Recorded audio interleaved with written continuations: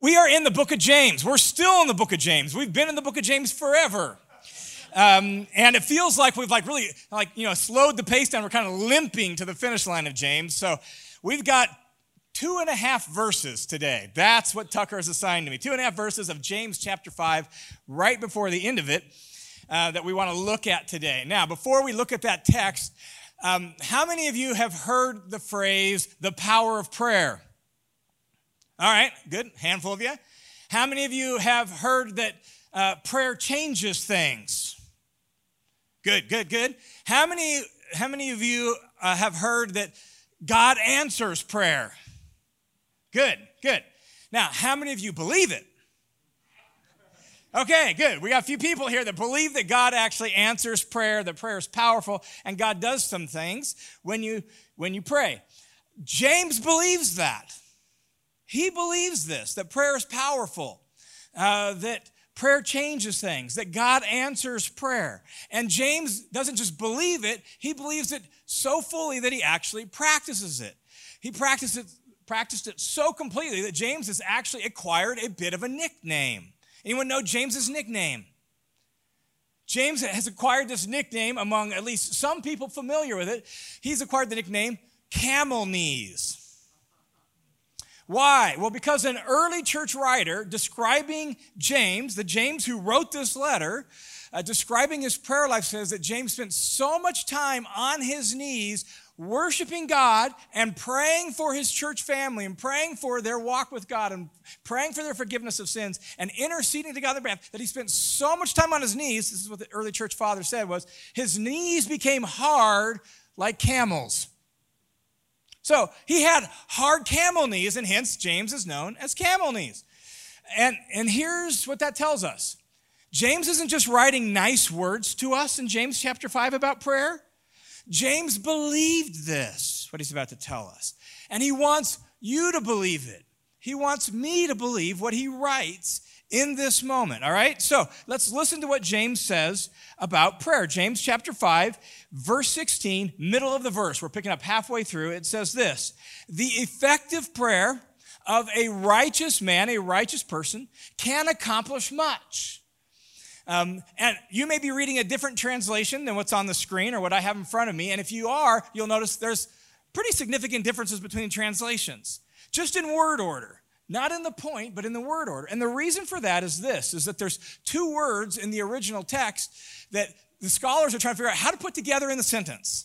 One of the words is just strong, like prayer is strong. It's powerful. The other word is when working. Like prayer is strong when working, which seems to imply that in order for prayer to work, you have to work at prayer. Right? Like you got to be doing it in order for prayer to be strong. And so the translators are just trying to figure out how do we put all those words together. So that's why there's some variety in the translation. But the point is clear, isn't it? The point is that prayer works. Prayer is a legitimate, a real way to make things happen in this world.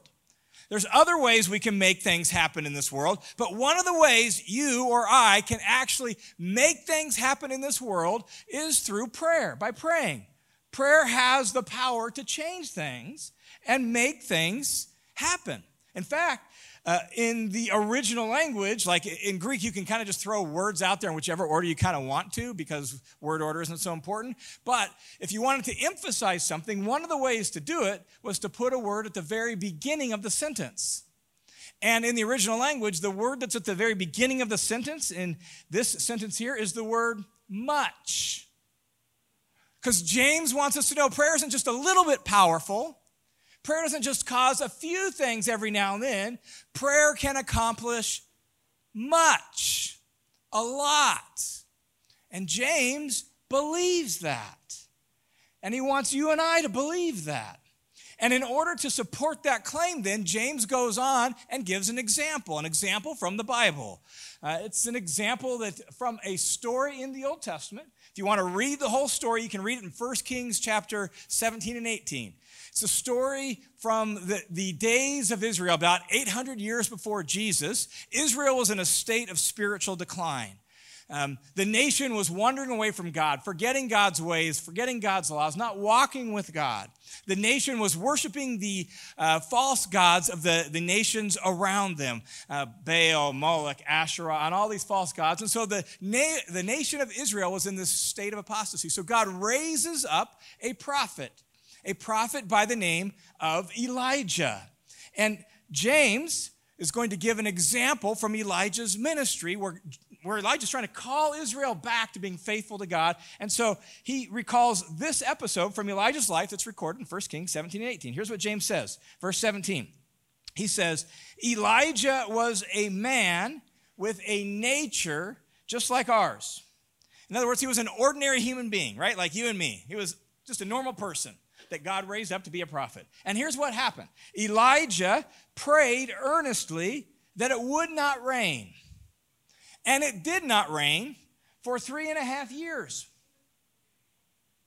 And then, verse 18, Elijah prayed again after 3.5 years, and the sky poured rain, and the earth bore its fruit. Now, what you got to understand is that Israel, in 800 years BC, is an agricultural society. And it's dependent specifically on where it's located. It depends on the early rains and the late rains in order to grow crops. So if there are no rains, there's no crops, which means there's no food. And so as part of God trying to call the nation of Israel back to himself, he basically tasked Elijah, look, pray that it won't rain. We're going to use that hopefully as a call to repentance to the nation. Elijah prays, and it didn't rain. It didn't rain for 3.5 years. Then after 3.5 years, he prays again, and it rains. And here's what strikes me in the way James has worded this. He says that this happened when Elijah prayed, and Elijah is just an ordinary human being. He's just a person like you and me. He's normal, right? He's nothing special, nothing superhuman, nothing like he's just a normal human being. And he prayed, and it didn't rain. I don't know about you, that's never happened for me. And I've tried. I grew up in Tacoma, Washington. It rains a lot. And as a little boy, right, like my grandpa would be planning a fishing trip, and there was a good possibility it could get rained out. So as a little church-going boy, right, what do? God, I want to go fishing with Grandpa. Please don't let it rain.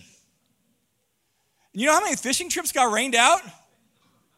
It didn't work. Right? Like, I tried in my ordinary, normal self, and it didn't work for me. Now, as I grew older in my walk with God and got to know God more, here's the thing. I've prayed plenty of other prayers that didn't work too. Like, there were things that like deeply burdensome to my soul. Prayers that is like things that from as best as I could tell, reading scripture and discerning the situation, seemed like something God would be interested in doing. Things that mattered deeply to me, that if God could answer them, it would surely be for my good. And it seemed like it would be for God's glory. Like real, deep, meaningful prayers. I've prayed them, and guess what happened? Nothing. Nothing happened.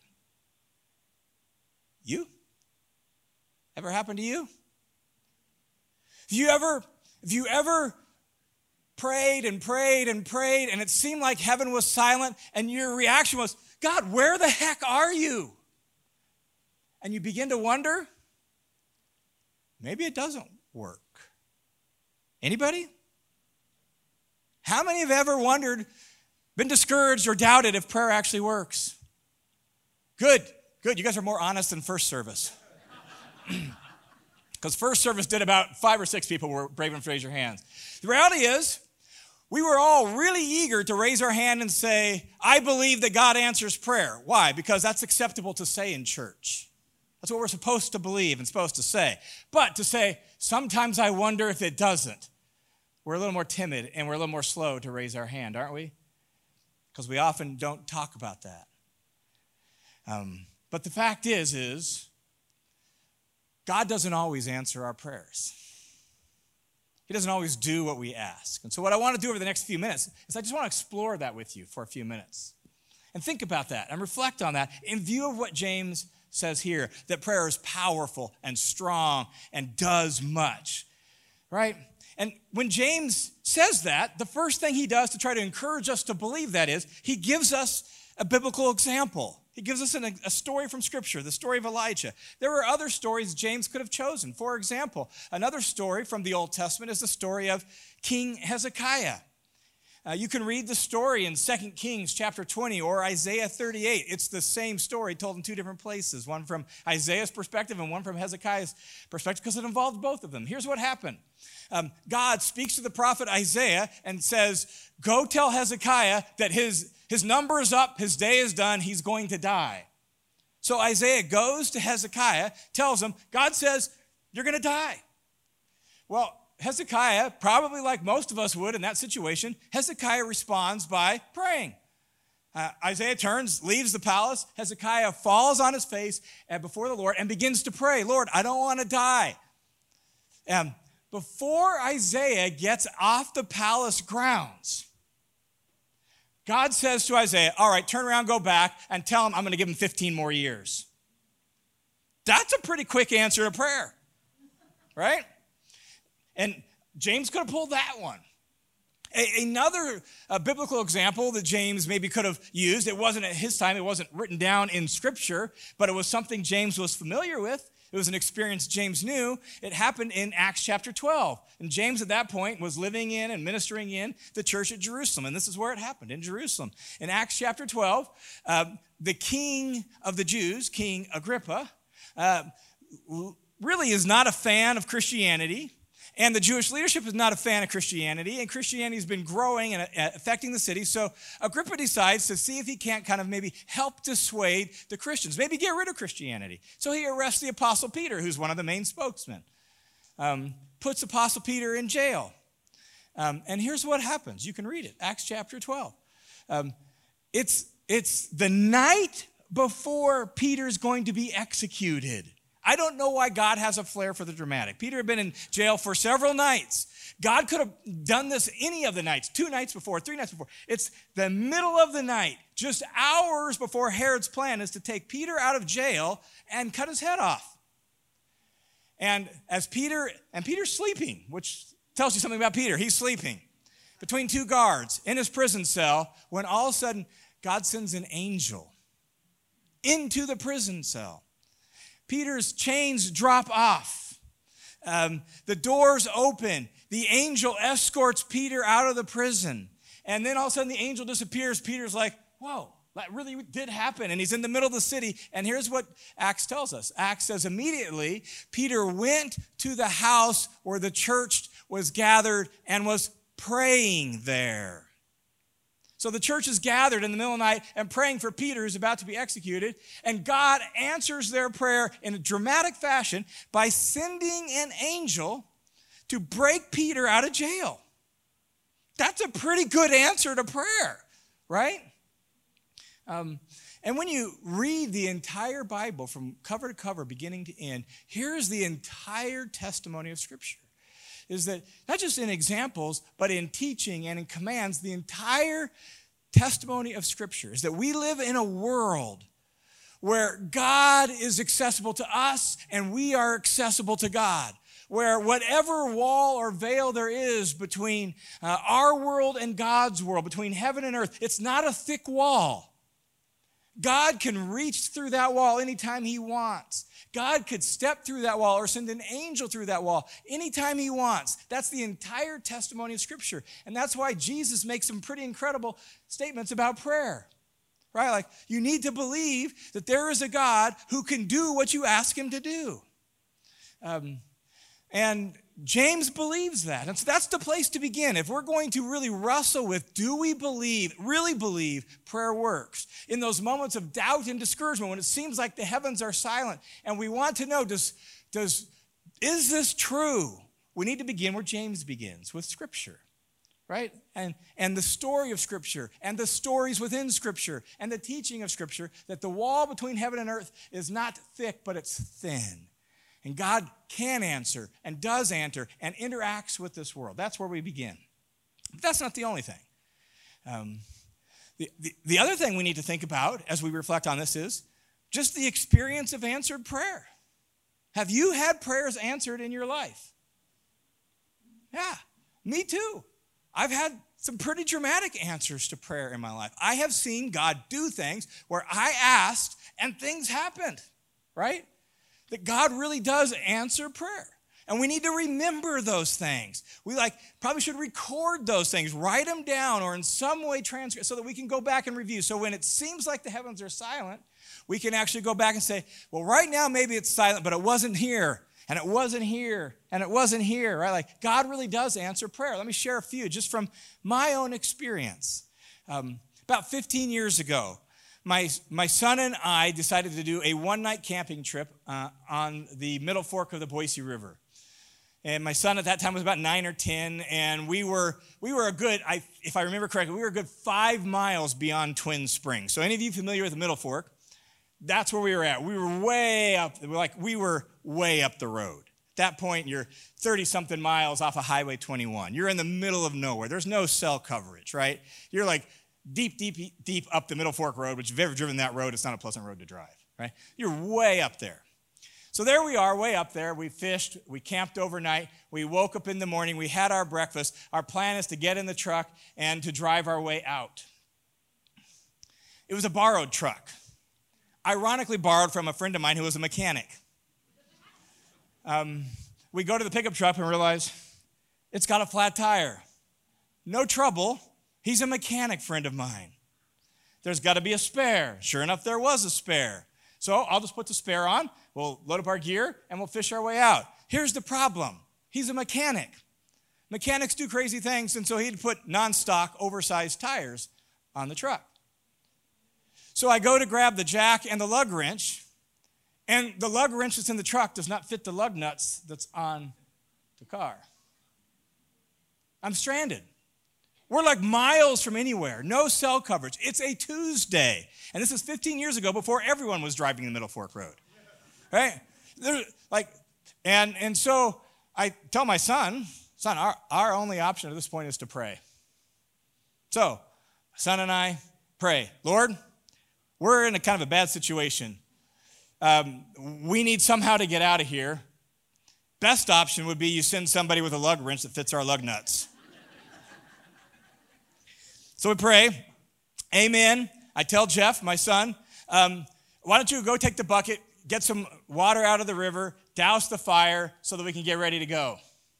So he walks down to the river, is on his way back to the fire, when the only pickup truck we saw all day, the only pickup truck begins coming down the road.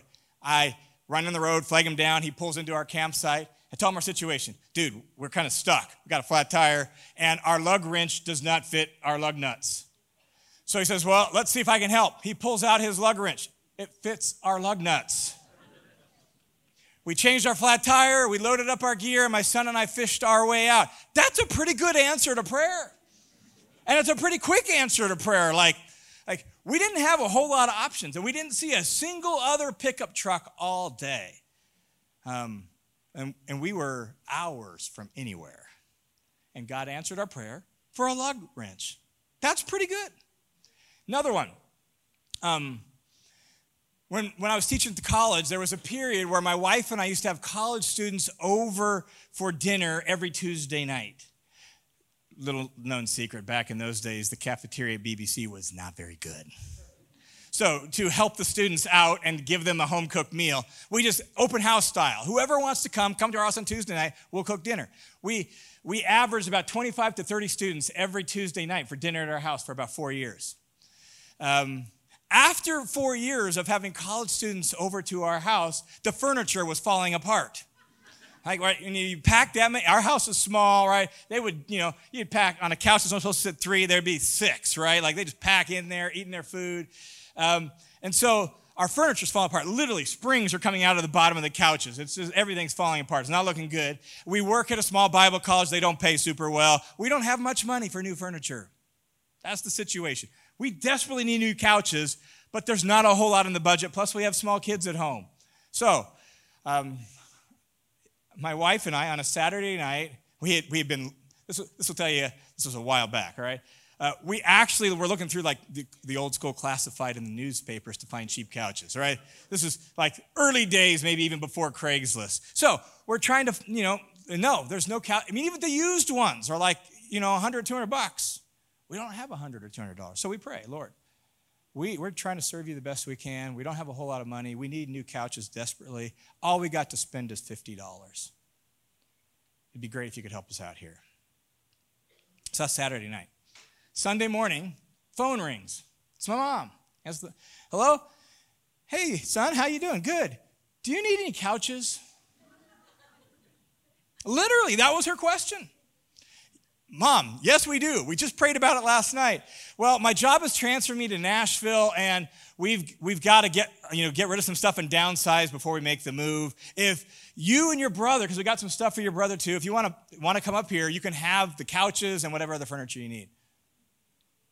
Borrowed a pickup truck from the maintenance guy at the college with a trailer, drove to Tacoma, Washington, and loaded up the couches and some patio furniture and some other stuff, drove back to Boise. Food and gas was about $50. That's a pretty good answer to prayer, right? Other ones took longer. When I was a freshman in college, my mom remarried my stepdad. She decided to get married again. She married my stepdad, and he wasn't a believer. Now, when you're 19 years old and you try to give your mom marriage advice, right? Like, Mom, you love Jesus. He doesn't love Jesus. This is not the way it's supposed to work. You should know better, right? But moms don't listen usually to their 19-year-old kids. So she didn't listen, so she married him. And for the next 17 years, we all prayed for Gary. All of us in the family prayed for Gary. Inch by inch, step by step. Well, at least when John's preaching, I'll go to church. So I'd come to church. For 17 years, we prayed and prayed and prayed. Sometimes we didn't pray very fervently because it didn't seem like anything was happening. He was still cranky and, right? But after 17 years, Gary finally surrendered and chose to follow Jesus, right? It's a long time, but the Lord answered. Now, I'm sure if I gave you the microphone, you could tell some stories of some answered prayer, true? The Lord has worked in your life. You've seen some things. There's big things, dramatic things, right? Things that are like, that was obvious. There's things that seem a little more subtle, but it's clearly what you were wanting God to do. Little things, right? We all have this experience where it's clear that God is working in our circumstances, hearing our prayers, and doing things we asked. Is it not? God does that. And so Scripture and experience tells us that what James says is true. Prayer works. It changes things. It accomplishes things, right? Both Scripture and experience tell us that. But experience also tells us what? God doesn't always do what we want him to do, right? God doesn't always answer our prayers. God doesn't always hear in the sense of he does what we ask him to do, does he? My first encounter with this, I was, again, a freshman in college, going to BBC. I'm going to study for ministry. It's like my second or third or fourth week. It's like I'm maybe halfway through my first semester. Like I'm a freshman, raw at Bible college. I'm just dating Louise, who later became my wife, right? And I'm over at her parents' house after church on a Sunday afternoon, and we're having lunch. And in the middle of the afternoon, my now father-in-law gets a phone call. He was the pastor at the church we were attending. He gets a phone call from a family in the church. And if you were living in Boise in 1987, you may remember that around October, November of that year, there was a big plane crash in Denver. This gal's husband and 12-year-old son were on that plane. She had been praying for a safe flight. He died, her husband died in that plane crash. And Worshette, her 12-year-old son, was literally laying on top of his dad when his dad took his last breath in the wreckage of the plane. And Bruce and I went to go sit with the family, hold their hand, and try to love them the best we could. They were faithful to Jesus. These were people that were serving the Lord in church, right? They loved the Lord deeply, and they prayed honestly. And they didn't get the answer they wanted. They didn't get a safe flight that day. They got a dead husband and a dead father. That's hard. So God hears our prayers. God does what we ask, but not always. Not always. And we need to be honest about that. When we read texts like this, or when we read the promises of Jesus, we need to be honest that God doesn't always do what we ask him to do. But let me ask you a question. Is there a chance that God's smarter than you? Is there a chance that God can see things you can't see? Is there a chance that God might actually hear your prayer and think, I don't think that's really the best thing for you? Is that possible? Is it possible that maybe God hears your prayer and is like, well, I appreciate that, but I got something bigger in mind than that? Is that possible? But it's going to cost you something. Is it possible that God might actually be working on answering whatever you're praying? It's just taking a while. Is that possible? In other words, does unanswered prayer mean that God does not answer prayer? No. It just means that God might actually have something else in mind. God might actually know what's better for you. God might actually have something else he's doing that's bigger and greater than what we have in mind. Like, God might actually know best. Is that possible? And here's what that means for you and for me when we talk about this. That prayer's not mechanical. Like, prayer's not magic, right? You know how magic works. Magic works, you say the right thing, right? You go through the right words, you say the right incantation, you go through the right formula, and presto, changeo, rearrangeo, right? And you get whatever it is you're supposed to get out of the magic thing. You rub the magic lamp and the genie appears and you get your 3 wishes, right? Prayer's not that. Prayer's not magic where like we just go through the right formula, we say the right words, we do it the right way, and we can automatically expect to get exactly what we want. Prayer's not that. And not only that, prayer's not like a vending machine. Like, you know, your great cosmic vending machine in the sky where if you just put in the right amount of money, you punch the right buttons, you're going to get exactly what you want. That's not prayer. Prayer doesn't work that way.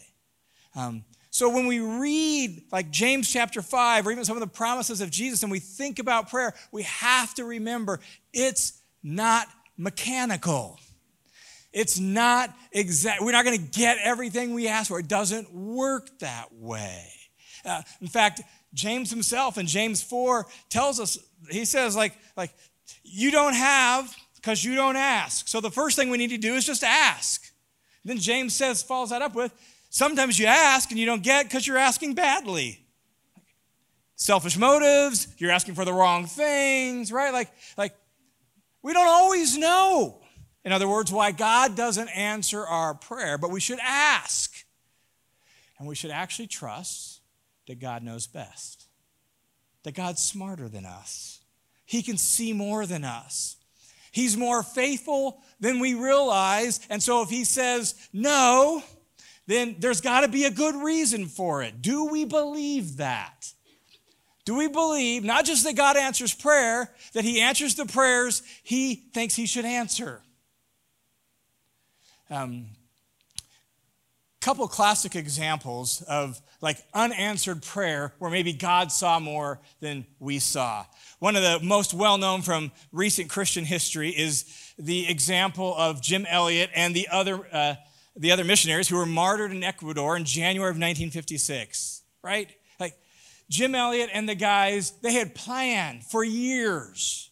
They had prayed for years. They hadn't just prayed, they had fasted and prayed for years that God would open a way to the Huaorani Indians. They knew them as the Aucas. We now know that they prefer to be called the Huaranis, right? So they prayed and fasted and prayed and fasted and planned and worked. And then God opened a door, it seemed. And they began having friendly contacts with these Indians who had no presence of Jesus, no knowledge of Jesus, and had never had any friendly contact with white folk. And it seemed God was opening the door and answering their prayers. And so they proceeded with their plan, with prayer and fasting, and their wives praying and fasting. And then in January 1956, in what they believed was going to be their first good encounter where they could make inroads into this tribe, the Indians killed them all on the banks of the river in Ecuador. God, where the heck are you? 5 young husbands killed, leaving behind 5 missionary wives in the jungles of Ecuador.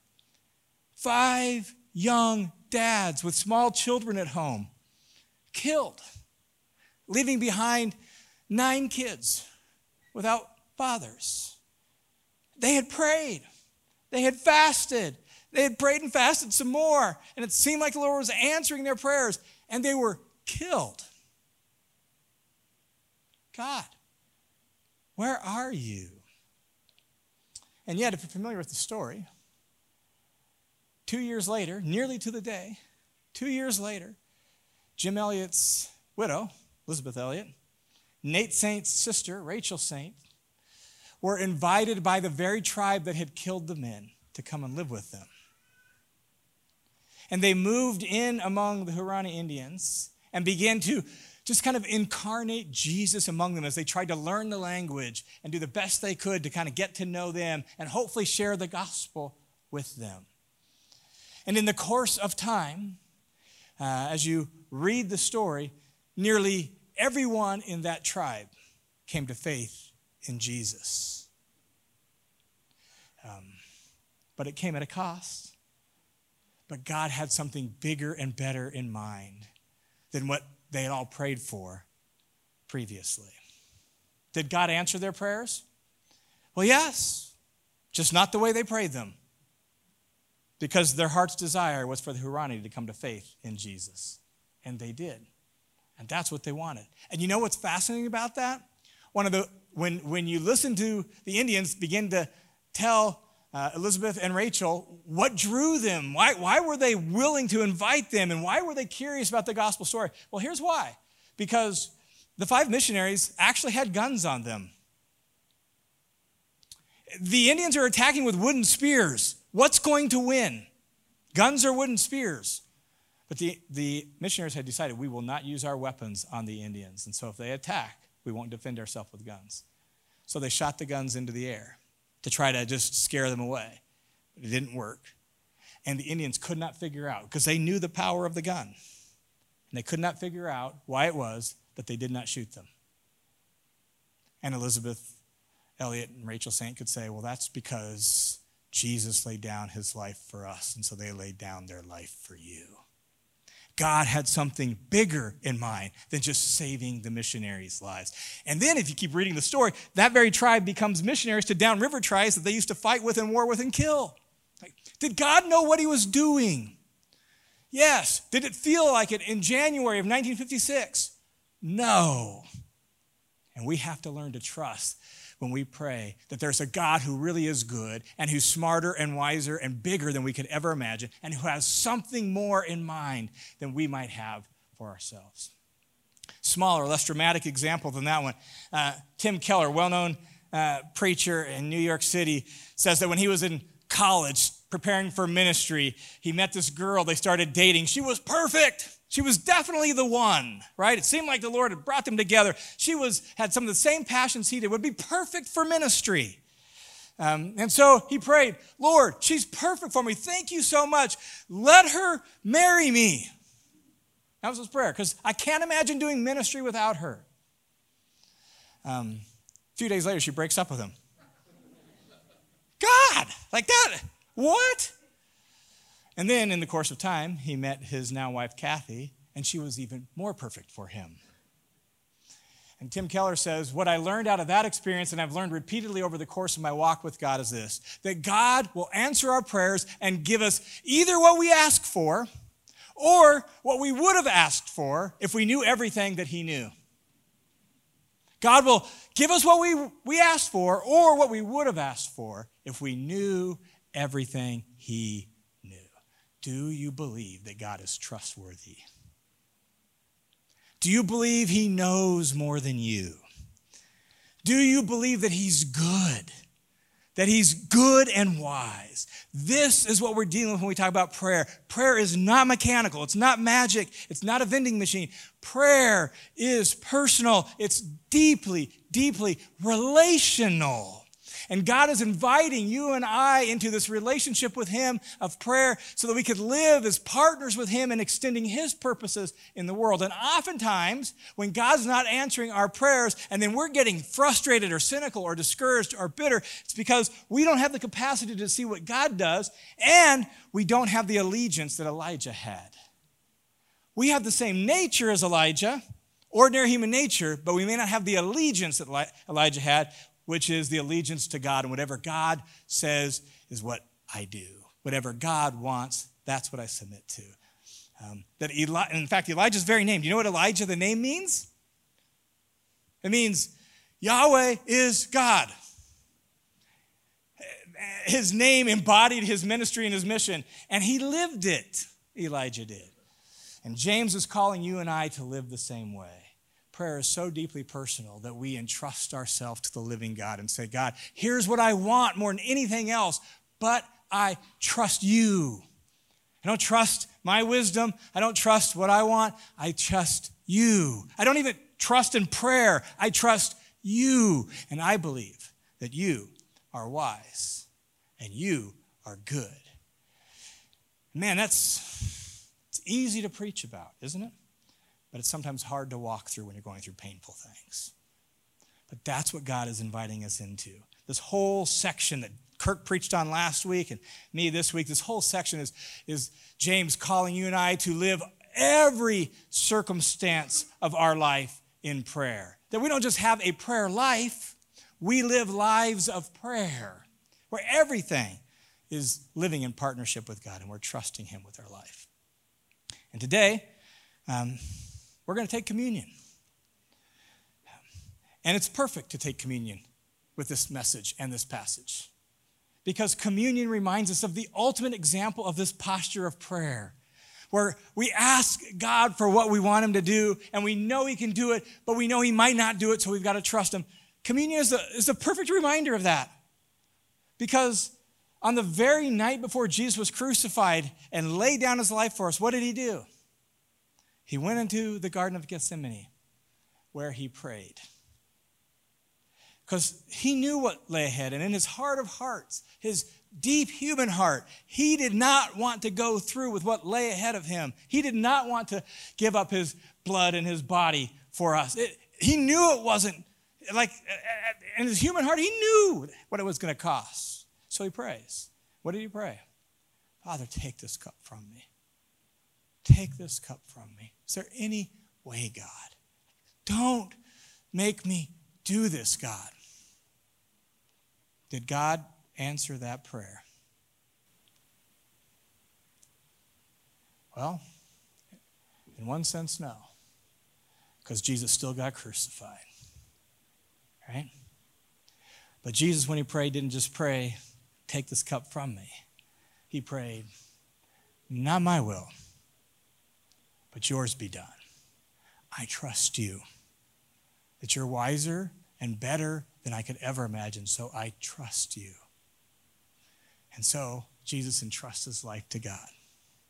And the author of Hebrews says that Jesus was heard because of his piety. Heard in what sense? Well, God heard his prayer, didn't keep him from the cross, but God, in another sense, answered his prayer because God had something bigger and better in mind. And 3 days later, we know the story. We're going to celebrate it in just a couple weeks. God raised Jesus from the dead so that life could go to us and to the whole world.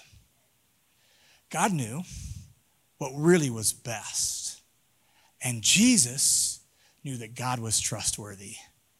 Not my will, but yours be done. That's the pattern. We pray believing what James wrote, that prayer can do immeasurably more than all we ask or imagine, right? That God is able to answer our prayers and our prayers can accomplish much. We pray that. We swing for the fence if necessary. And we say, and yet God, not my will, but yours be done. I know you can. I don't know if you will. I will trust you as I live my life in partnership with you. That's what James knew.